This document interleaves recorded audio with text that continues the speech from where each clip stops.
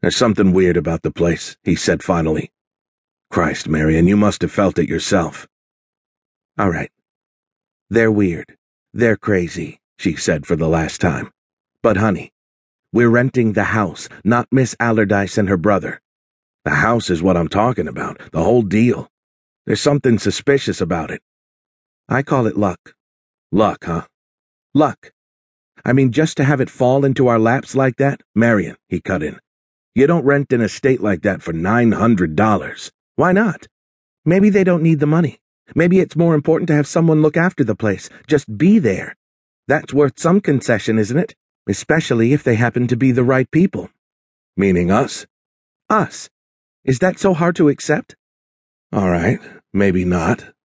What's a damn sight harder to accept, even from two weirdos like that, is the rest of the deal. The old lady. You don't leave a 90-year-old woman, 85, 185. What's the difference? You don't leave an old lady with total strangers. And I don't care how right they happen to be. It's A, presumptuous, and B, irresponsible. Christ, do you really want that kind of burden? For that house? Yes, if those are the terms. Will you try to see something besides the house? Like who feeds her? A tray 3 times a day, that's all. Who cleans up after her? What if something should happen? You heard what they said. We won't even know she's there. Whatever those nuts may think, an old woman needs some kind of attention. Does Aunt Elizabeth? What has that got to do with it? Does Aunt Elizabeth, she insisted. Aunt Elizabeth is different. How do you know that? I know Aunt Elizabeth, which is more than you can say for Mama Allardyce. Don't be so flip, she said. And when he looked to see whether she had meant it seriously, she pointed left and said, Turn here.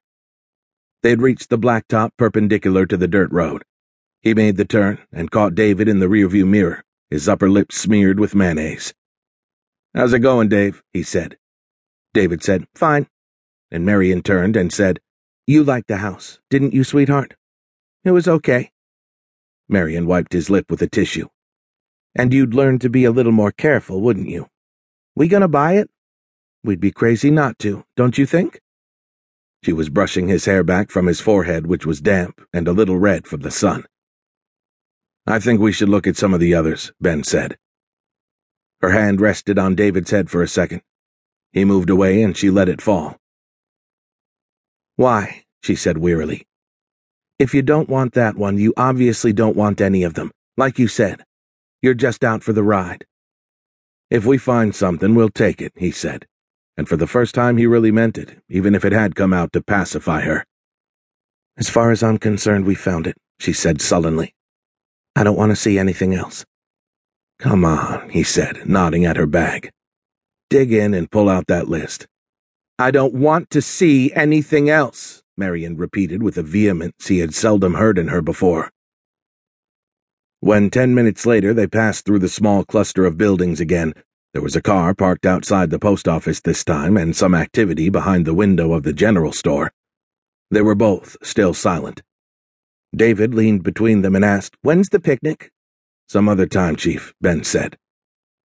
Marion continued to stare ahead, calling out monosyllabic directions until they reached Riverhead and the expressway, which eventually became jammed with traffic in both directions. At one point she reached into the picnic hamper for a shrimp salad sandwich. She unwrapped it for Ben and held a thermos cup of coffee for him while he inched past construction crews and overheated cars and near the Nassau-Queens line, a wicked 3-car smash-up. He brought up the house once more apologetically and was about to catalog his objections again, but she cut him off with a resigned, It's forgotten. Still, she refused to look at any other houses, and when he said, Maybe next week then, she shrugged and replied, Maybe, with little interest. It was after 2 when he pulled into the bus stop in front of their building. He kept the motor running and let Marion out, and David, who was going upstairs for their baseball gloves and a softball. Hun, he called out to her, leaning across the seat. We'll be back by 4, okay? Whenever, she said. She dodged the kids, the tricycles, the jump ropes, and a ball whacking against the side of the building, edged past the knot of women at the entrance, and disappeared inside. Ben sat up and leaned against the wheel. Forgotten my ass, he said to himself.